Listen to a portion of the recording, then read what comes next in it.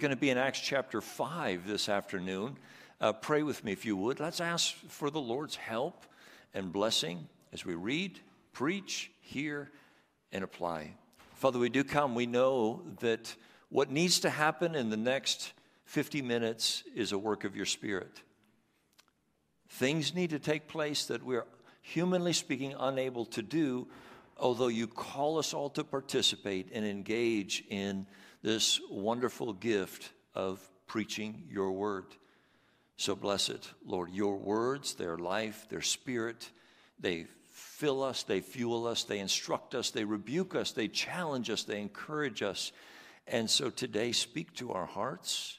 I pray that each heart would be open wide with ears to hear what your Spirit has to say, eyes to see what your Spirit would show us this afternoon. And most of all, Lord, we pray that your words would have the proper effect on each of our lives so that we would leave this place changed, different from how we came in, encouraged by your word, changed by your word. So have your way with us in Jesus' name. Amen. I don't know if you notice this, sometimes when you read your Bible, you may come across statements that certainly seem and appear to be contradictory. The Bible says one thing, and then another time might say something else, and it feels like, oh, that feels like a contradiction. Let me give you a couple of examples. In Isaiah chapter 2, there is a prophecy about beating swords into plowshares and spears into pruning hooks. It's a prophecy, a promise about upcoming peace. So we have weapons of war, which we will no longer need, and we'll beat those weapons of war into tools of trade and tools of farming, tools that are just needed for a time of peace. There's a promised peace and an end to fighting. But then in Joel, there's another prophecy. Proclaim this among nations, consecrate for war, stir up the mighty men, look, let all the men of war draw near, let them come up, beat your plowshares into swords, and your pruning hooks into spears. Let the weak say, I'm a warrior. So there's also a time to fight. Jesus made a promise to his disciples in John chapter 14. He says, peace I leave with you, my peace I give to you. But there was another time in Matthew 10 where he says, well, do not think that I've come to bring peace to the earth. I've not come to bring peace, but a sword. You feeling the contradiction between those statements? They seem to say quite the opposite. Now, we have become convinced and believe something firmly about God's word, that while there are many authors, there is ultimately one author. They've all come from the very mouth of God, the Spirit of God, and they cannot, in reality, contradict themselves. They come from one source, a source of truth, a God who never lies. And so there is some explanation as to why two statements that seem opposite can both be true. The explanation might come in a couple ways. Each word was given at a specific time, in a specific context. There's a time for peace, and there's a time for fighting. There's another component that there's a certain kind of peace and a certain kind of fighting that is often talked about in Scripture. And when we come to the last days, as we're studying in the book of Acts is the beginning of what the Bible refers to as the last days. The last days is a phrase the Scripture used to describe the time in history in between the first and second comings of Jesus. So from his resurrection and his ascension until the time that he returns to take his church, his bride, home with him, that era is referred to as the last days. And during that era of the church, which the book of Acts is about, and the times that you and I are currently in include, is that there is both a promised peace and a needed fight. And our text this afternoon brings this out in bright, loud, vivid colors. Our text in Acts chapter 5 is an account about a situation where the church knew great peace and a great fight at the same time. And it is extremely helpful and needed instruction that Acts chapter 5 gives to us this afternoon. Because if our expectation is for peace and no fight, when the fight comes, we'll be disillusioned, unprepared for that reality. On the other hand, if we grasp only the fight and know nothing of the peace, then our testimony is false, and we will not know what we're fighting for. Acts chapter 5 can help remind us of the peace we have and the fight we must fight. Okay, let's read a familiar but fascinating account beginning in verse 12 of Acts chapter 5. I've got a long text. It should be up on your screen. Acts chapter 5 verse 12 says, "Now many signs and wonders were regularly done among the people by the hands of the apostles. And they were all together in Solomon's portico. None of the rest dared join them, but the people held them in high esteem. And more than ever, believers were added to the Lord, multitudes of both men and women, so that they even carried out the sick into the streets and laid them on cots and mats, that as Peter came by, at least his shadow might fall on some of them. The people also gathered from the towns around Jerusalem, bringing the sick and those afflicted with unclean spirits, and they were all healed. The high priest rose up, and all who were with him, that is, the party of the Sadducees, and filled with jealousy, they arrested the apostles and put them in the public prison. But during the night, an angel of the Lord opened the prison doors and brought them out and said, 'Go and stand in the temple and speak to the people all the words of this life.' And when they heard this, they entered the temple at daybreak and began to teach. Now when the high priest came and those who were with him, they called together the council, all the senate of the people of Israel, and sent to the prison to have them brought. But when the officers came, they did not find them in the prison, so they returned and reported, 'We found the prison securely locked, and the guards standing at the doors, but when we opened them, we found no one inside.' Now when the captain of the temple and the chief priest heard these words, they were greatly perplexed about them, wondering what this would come to. And someone came and told them, 'Look, the men whom you put in prison are standing in the temple and teaching the people.' Then the captain with the officers went and brought them, but not by force, for they were afraid of being stoned by the people. And when they had brought them, they set them before the council, and the high priest questioned them, saying, 'We strictly charged you not to teach in this name, yet here you have filled Jerusalem with your teaching, and you intend to bring this man's blood upon us.' But Peter and the apostles answered, 'We must obey God rather than men. The God of our fathers raised Jesus, whom you killed by hanging him on a tree. God exalted him at his right hand as leader and Savior to give repentance to Israel and forgiveness of sins. And we are witnesses to these things, and so is the Holy Spirit, whom God has given to those who obey him.' When they heard this, they were enraged and wanted to kill them. But a Pharisee in the council named Gamaliel, a teacher of the law held in honor by all the people, stood up and gave orders to put the men outside for a little while. And he said to them, 'Men of Israel, take care what you are about to do with these men. For before these days, Theudas rose up, claiming to be somebody, and a number of men, about 400, joined him. He was killed, and all who followed him were dispersed, and it came to nothing. After him, Judas the Galilean rose up in the days of the census and drew away some of the people after him. He too perished, and all who followed him were scattered. So in the present case, I tell you, keep away from these men and let them alone. For if this plan or this undertaking is of man, it will fail. But if it is of God, you will not be able to overthrow them. You might even be found opposing God. So they took his advice. And when they had called in the apostles, they beat them and charged them not to speak in the name of Jesus, and let them go. Then they left the presence of the council, rejoicing.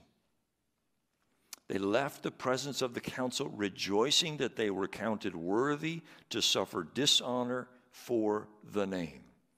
And every day in the temple and from house to house, they did not cease teaching and preaching that the Christ is Jesus.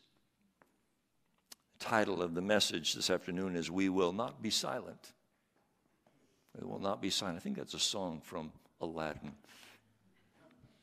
A little bit different message than Aladdin gave you. We will not be silent. This account is in many ways very similar to previous accounts in the book of Acts, and we will read more that are similar to this. But now this one is unique in that there is even more intensity, making this simple point that when the gospel advances, so does the opposition. When our gospel of peace is proclaimed and advancing, so does the fight. So does the opposition. So does the resistance. We need to be reminded that our gospel of peace is worth fighting for. If we think all is peace and all you're expecting is peace, the fight will disillusion you, surprise you. You'll be unprepared for it. You won't engage in it. But the reality is, as we work together, as a local church, as Christians, as followers of Christ, to advance the gospel of peace, the fight against it will intensify. We are bringing a message into a kind of opposition and darkness that is easily agitated with what we're bringing and disruptive by what we're bringing. And it will stir up opposition. Let me break down the story with a few headings, and the first one is the expanding power. We're looking at why this story in particular is kind of accentuating. It's taking a similar theme that we've been reading about, but it's adding color, it's adding loudness, it's adding more drama to the situation in order to press in on this very point. The pattern that we've seen in Acts so far is just continuing. God's power, Christ preached, people added to the church. Okay, this is the rhythm, Acts chapter 2. God's Spirit is poured out. There's this grand demonstration of God's power is on display in Acts chapter 2. The power is on display. Then Peter stands up and preaches, and he preaches Christ. So while you see the power of God displayed, and everybody's wondering and awestruck and perplexed by what they see, then comes the proclamation, and Peter stands up and preaches, what you've just seen is all about Jesus. Let me give you the lens you need to understand the power of God that you've just observed. It's that Christ is the Lord. This is what Christ is doing. Then we get to Acts chapter 3, and we've got the lame man was miraculously healed, undeniable, and everybody knows him, and everybody sees it, and everybody is perplexed and awestruck. How can this thing be? So they see an expression of the power of God, and then Peter again stands up and proclaims, and he says, it's because of Christ. It's Jesus that made this man well. Oh, the Jesus that you crucified, but God raised. And again, he preaches Christ, and we get this rhythm. God's power expressed, Christ is proclaimed, and people are added to the church. But in Acts chapter 3 with the lame man, we inserted another component, opposition, persecution. And now we're getting another story that is following that same pattern, but now the opposition is intensified. It's meant to instruct us, prepare us, make us ready. to realize, I hope, by God's grace, at the end of this message, we'll be all the more convinced not to remain silent. Jesus is worth speaking about. It is worth speaking his name and telling people the truth about who he is, even when the opposition is intimidating. And this is what Acts chapter 5 wants to instill in our hearts, a kind of courage, a kind of readiness, a kind of boldness. So now we see in our text the power of God is increasing and spreading. Many signs and wonders done by the apostles, it says. Signs and wonders, supernatural displays of God's power that direct and point attention to the Lord. Things that make you wonder.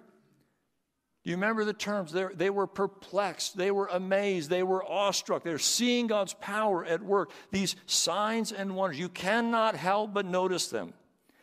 And they make you wonder. They make you wonder, what is this all about? These terms, signs and wonders, had their origin referring to the Exodus. I'd like to read you a couple verses from Deuteronomy that kind of explain, give you a context, and show you, in a sense, how God uses signs and wonders and to what end. In Deuteronomy chapter 4, 32 through 35. For ask now of the days that are past, which were before you, since the day that God created man on the earth, and ask from one end of heaven to the other, whether such a great thing as this has ever happened or was ever heard of. Did any people ever hear the voice of God speaking out of the midst of the fire, as you have heard and still live? Or has any God ever attempted to go and take a nation for himself from the midst of another nation by trials, by signs, by wonders, and by war, by a mighty hand, and by an outstretched arm, and by great deeds of terror, all of which the Lord your God did for you in Egypt before your eyes? To you it was shown that you might know that the Lord is God. There is no other beside him. God has been intervening supernaturally. Signs and wonders were taking place, striking awe and perplexity in all the observers, primed and ready to receive. And then he calls his church, now it's time, stand up and speak about Jesus. And Peter takes the point in our beginning of Acts. This seems to be an expansion of the miracles taking place. So much so, okay, now let's just line up on the sidewalk because I think Peter's going to come walking by. Maybe his shadow will touch me. And people are being gathered from cities beyond Jerusalem and coming in, and they're being healed. Well, this is the strategy. This is the plan from Acts 1:8. This thing is going to begin in Jerusalem, and it's going to expand. It's going to move out. It's going to touch the nearby, and then the not so nearby, and then the far away. That's the strategy. That's the book of contents for the book of Acts. And now we begin to see it. Oh, now people from the neighboring towns around Jerusalem. Okay, it's expanding. It's not one miracle. It's all kinds of miracles. It's lots of signs and wonders by all the hands of the apostles. All kinds of people are getting healed. Massive amounts of miracles and spreading beyond. The power of God, the expressions of the power of God are increasing and moving out. So we see things are going exactly according to plan. Things are expanding. But as the power of God increases and the gospel expands, so does the opposition. Point number 2, increasing opposition. We have expanding power, but we also have increasing opposition. The trouble begins by saying the high priest and those with them were filled with jealousy, envy, This is a dangerous thing in the heart. This is sort of the root and how it started.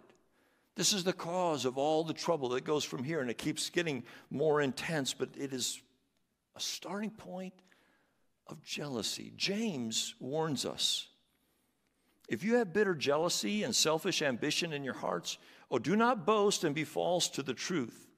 This is not the wisdom that comes from above, but it is earthly, unspiritual, demonic. For where jealousy and selfish ambition exist, there will be disorder and every vile practice. You see, James is laying out, this is kind of a root problem. This is kind of a core sin in the heart of a person, this jealousy. Jealousy, as it's used here, like envy, is this root sin that consumes the heart, blinds us to the truth. It is a sin that is birthed in the foolishness of comparison. The Bible tells us it's not wise to compare yourself with others because of this very thing, because our hearts gravitate towards this kind of envy, always making comparison. They have more money. They have better vacations. They drive a nicer car. Their family seems happier. And that foolishness of comparison stirs up something inside of us that makes us dissatisfied. And that grows. Then we want ill to come to them. It's not even that we want what they have. We don't want them to have what they have. I don't like it that you have more than me. And even if I had more than you, I would have a problem with what you have. It's like this thing working in our heart. It's challenging and it's convicting to our own souls. But this text, let's not forget, this text is wanting to prepare us to face this in those that oppose the gospel.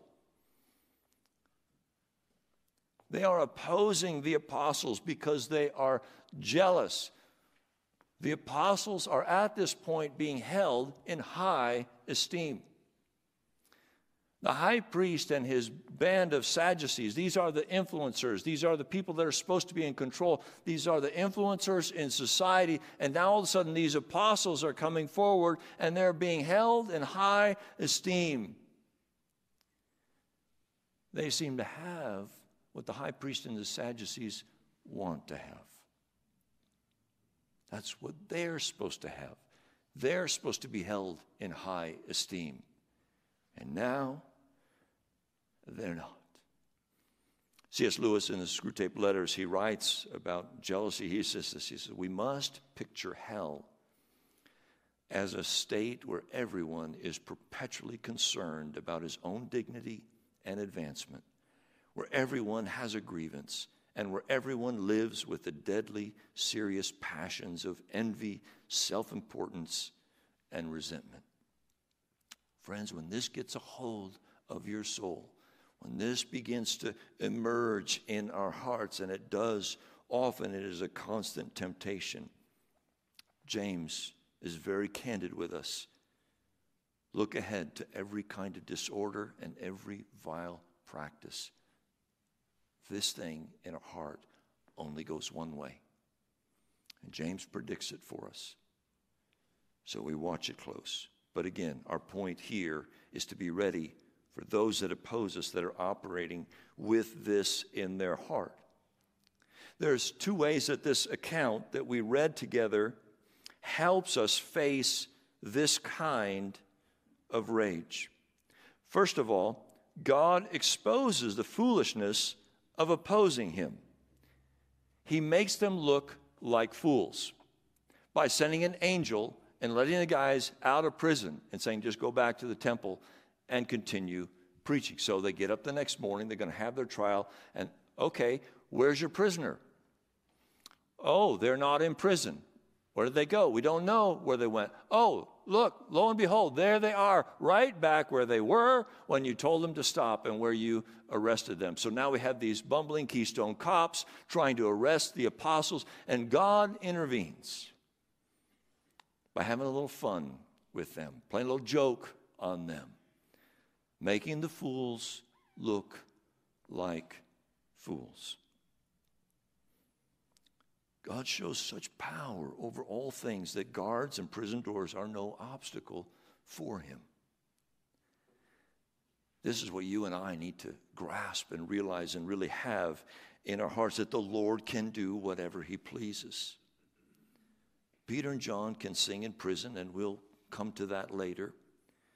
Or they can preach in the temple courts. Either way, God is the only one with the ultimate power to bring anything about that he desires. He alone is ultimately in control of all things. Man cannot stop him. His purposes will prevail. He orchestrates an account in Acts chapter 5 to assure us that when we are being opposed, when there's problems, when we're being resisted, when there's jealous rage against us, don't worry. Don't worry. The Lord is able. The Lord has power over it all. You do not need to be intimidated. So God exposes the foolishness of the fools.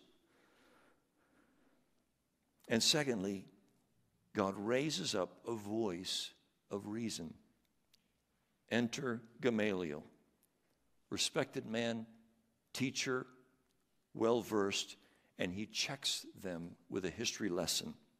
He persuades them with the simple point that if God is not in this, it won't last. But beware, if God is in it, there's not a thing you can do to stop it. In fact, beware. Don't let yourself be found opposing God himself. Friends, Gamaliel shows up, and Luke records it to bolster our faith, to stir up courage in our hearts with this simple truth: if God is for us, who can be against us? Well, you could answer that question. Well, a lot of people could be against you. A lot of people are against you.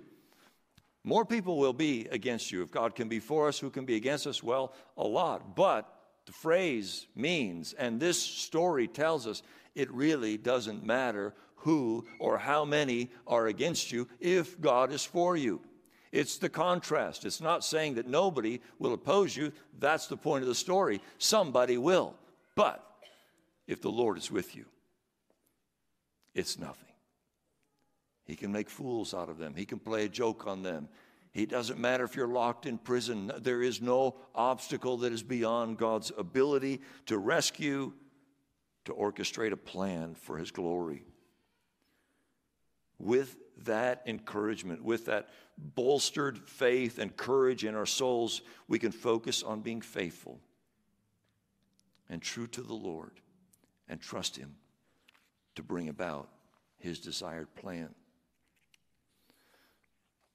The story gives us expanded power. It gives us increasing opposition, but the result is a faithful church. Third point, faithful church.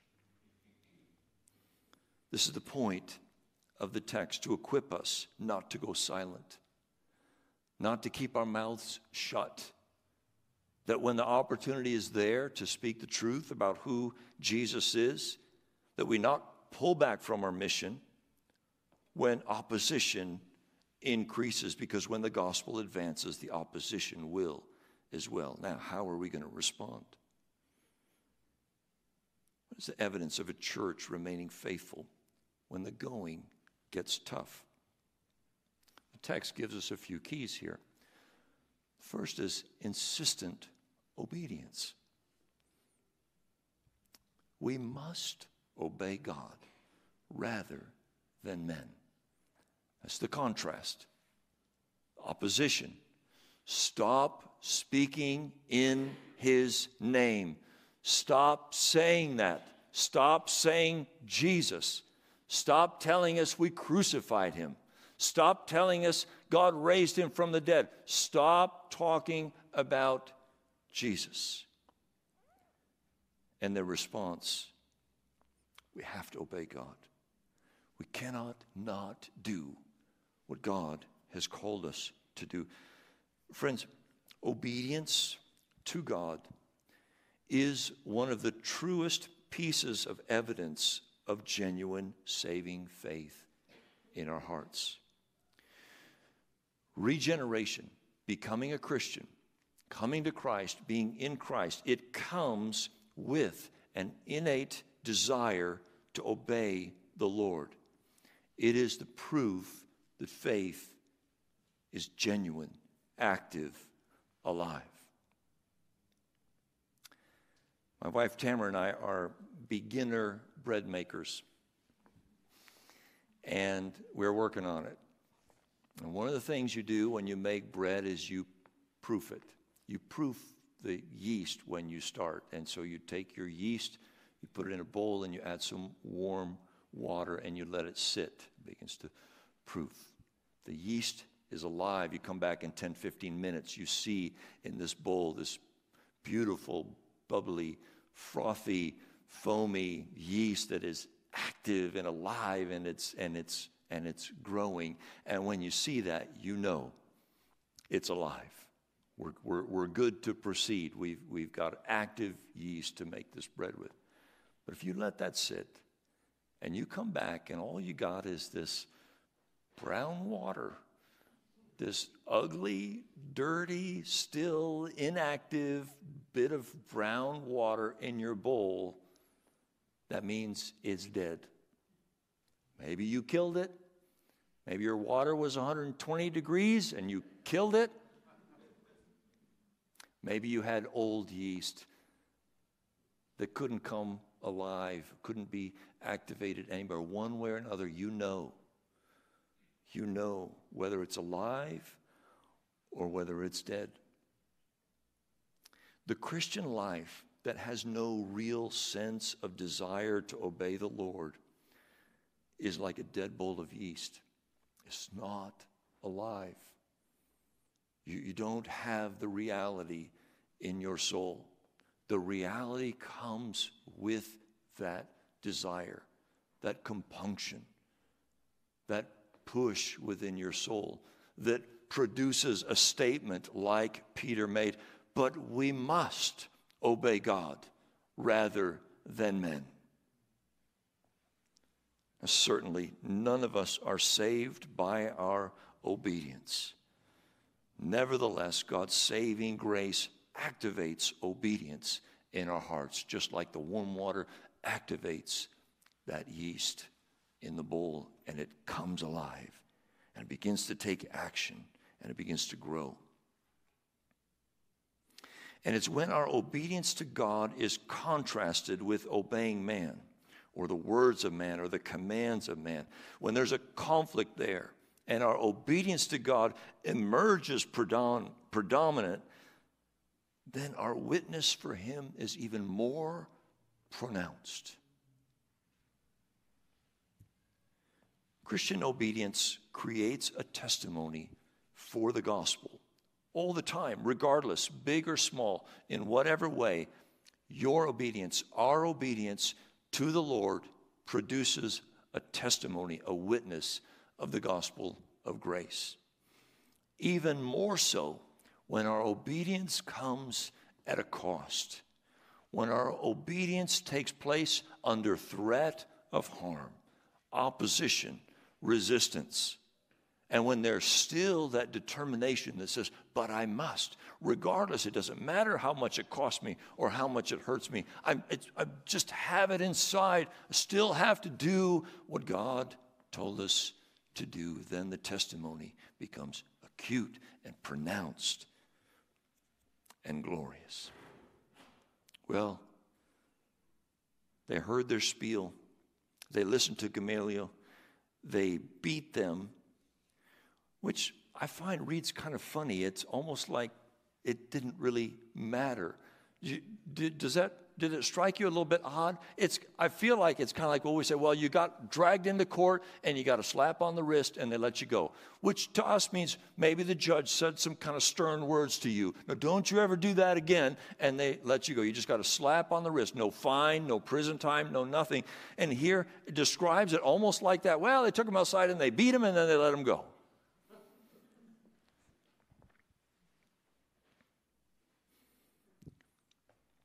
Can you imagine?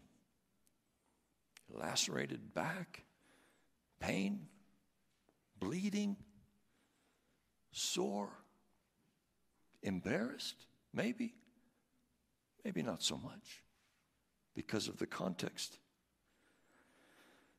The point is, everyone watching could see their faith in action and could witness the real evidence of what was in their hearts when they said, we'll obey God rather than men, regardless of the cost. Friends, today, it might be unlikely for most of us to face prison time for our obedience to the Lord. I suppose we can thank God for that. That certainly could change in our lifetime. Nevertheless, saints, can I encourage you never to underestimate the power of the witness of our obedience to God. Never underestimate the power of the witness, the testimony that comes when the people of God are devoted to obeying the Lord. Whether it's simply gathering regularly for worship, serving, giving in a local church, caring for neighbors, but of course, ultimately, what we're talking about and what seems to be the focus here in our text is speaking faithfully about the truth of who Jesus is, what he's done.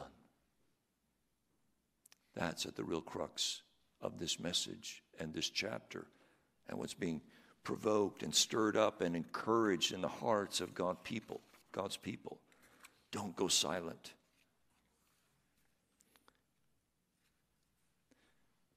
Another thing that was accentuating their testimony, which was an evidence here of their faithfulness to the Lord, was their rejoicing in their suffering.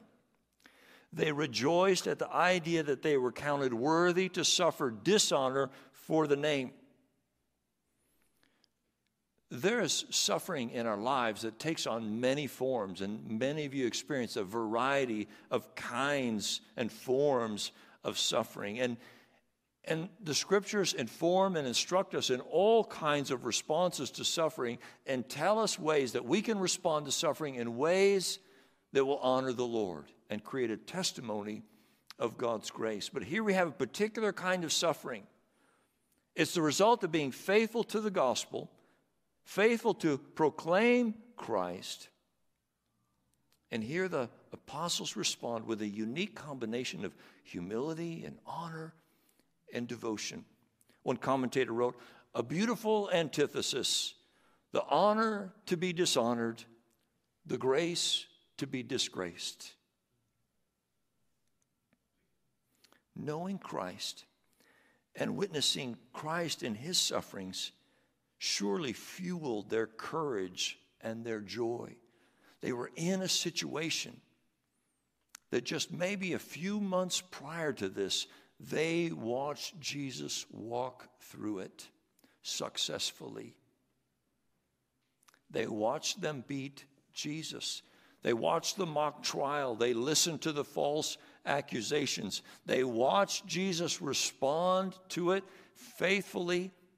They watched him beat him. They watched them crucify him. But they also saw God raise him from the dead. They've got the whole picture now in their hearts. They know how this works. They know how God works in and through these sufferings. There's suffering and there's resurrection. So now they're emboldened, and now they're in very similar situations, standing before this court. And this court, they're not messing around. They could do some real harm. Put them out of the temple, change their lives forever, beat them, kill them. They wanted to kill them. They could have found a way. Eventually, they do for most of the apostles. The other response of faithfulness, and of course this is really getting at the heart of the text, they never cease to proclaim. Verse 42, the last verse that we read in our text, is really the key summary statement of what this story is all about. And every day, every day in the temple and from house to house, they did not cease teaching and preaching that the Christ is Jesus. This is actually somewhat similar to the very last verse in the book of Acts.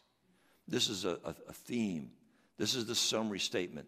This is like where this book wants to leave you and me. So the whole thing, all the stories, all the accounts, all the instruction wants to so bolster your faith and encourage you in the midst of all kinds of opposition that it doesn't matter, because the proclamation of the peace of God in Christ Jesus is better, is more important, and it's worth fighting for. And so regardless of what happens, it wants to leave us all and leave us as a church, Sovereign Grace Church here in Pasadena, to leave us at a place where we will not stop proclaiming. We will not stop telling people about this grace of God in Christ Jesus. This is the desired outcome, the end game for the book of Acts. If we get this in our hearts, if we find in our soul genuinely determined, I am not going to go silent. I will not be silenced. The message is too good. The message is too powerful. The Lord being with us is too promising and too great. Altogether, it adds up to we must obey God rather than men. Well, I'm near the end. Worship team, you can come on up. Let me talk some application. Could I just ask you the simple question, is there anything keeping us from faithfully proclaiming who Jesus is? After looking at this story, reading the story, grasping the essence of the story, seeing how God responded, how God provided, is there something keeping us? Have we lost sight of the promise of peace? The message of peace, that we've lost our fight? Have we thought it was supposed to be all peace and not simultaneously a fight, because the message we bring is breaking in to a dark world with hardened hearts? Is it that all we see are the obstacles? Does the fight dismay us? Does the opposition scare us? Are the voices intimidating? Do we feel threatened? Have we become so comfortable that anything that threatens some disruption to our peaceful lives, our comfortable, peaceful lives, has got to be wrong, has got to be a no? Is that what it takes to silence us? I hope not. It should not. It cannot. What can we do? God is calling us. God is calling us to speak. He displays his power, and then it's our turn. God moves. God changed your life. He worked in power in your life. Okay, your turn. Tell us why. Tell us what happened. Explain the change in your life. Explain what Christ did for you. Stand up, speak up. Don't be silent. With what God is calling us to do, what can we do? Friends, we can pray. We can pray. We can pray for God's power to be on display more and more. We can pray for wonderful miracles. We can pray for people to be healed. We can pray for boldness in our hearts to proclaim, so that we can be faithful and bold and glad and joyful, speaking about who Jesus is. Secondly, we can engage and we can stay engaged. In our local church, a large part of the gospel testimony is who we are corporately together, this group in this room, and all who are members, all that have joined, all that are participating. We are creating a testimony as a group. This is not merely an individual issue. This is all of us together. We're creating a testimony. How each member participates, engages, serves, gives. Each Sunday something is being said. So, come early. Come early. Come ready. Engage. Sing. Stand. Be loud. Clap. Worship. Love. Serve. Find a place to serve. Get involved. Get engaged. Give, supply, that there's not a shortfall, that we have what we need to do what God's called us to do. And whatever you find to do, it might be different next year, but whatever, find a position, play your position. Play it with all your might. Play it with your whole soul. Whether you're a greeter at the door, on the worship team, on the soundboard, in children's ministry, whatever it is, find a place, get in that position, and play that position with your whole heart. Why? Because every component, everything together, it's creating a testimony.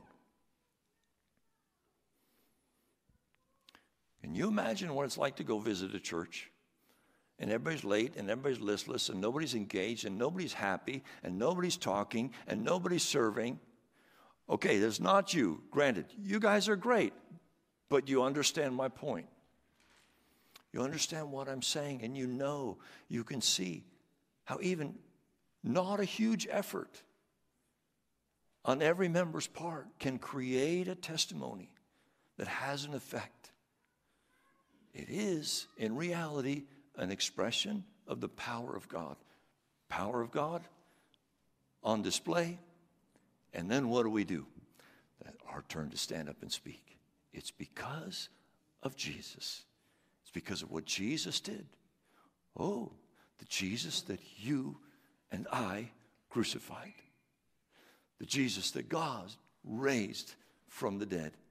He's alive and well. And he's changed my life. He's changed your life. And he's formed this congregation. And he's doing something by his Spirit. And it's glorious. Pray for, look for, even create opportunities to speak what is true, what is right, what is real about Jesus. You know, friends, so many things in the Christian life could be better done in heaven. Your sanctification, just like that. Get in Jesus' presence. Take one look at his face. You're changed. No more sin. I mean, it's beautiful. Your sanctification is easy in heaven. Worship, struggle with worship, get in heaven, no problem, done, fixed. Best worshiper ever. There's one thing that we won't be able to do then that we're called to do now. And that's talk to the people that don't know Jesus about Jesus. There's a reason why Jesus delays his coming. There's a reason why we're left here when so much could be made right by simply taking us to heaven immediately, and yet he does not. Because there's a plan and a purpose for us while we're still here. To seek and save the lost. To see God's power on display, to stand up and proclaim, and see people added to the church. We can only do this now while we're here. And it's precisely what we've been called to participate in. So make some room in your life for others. Let's find ways to engage. Let's create opportunities for that. Of all the intensity increasing in chapter 5, it's all meant to leave us with one compelling impulse: to keep proclaiming Jesus and to insist, to have it fixed in our hearts. We will not be silent. Let's stand together.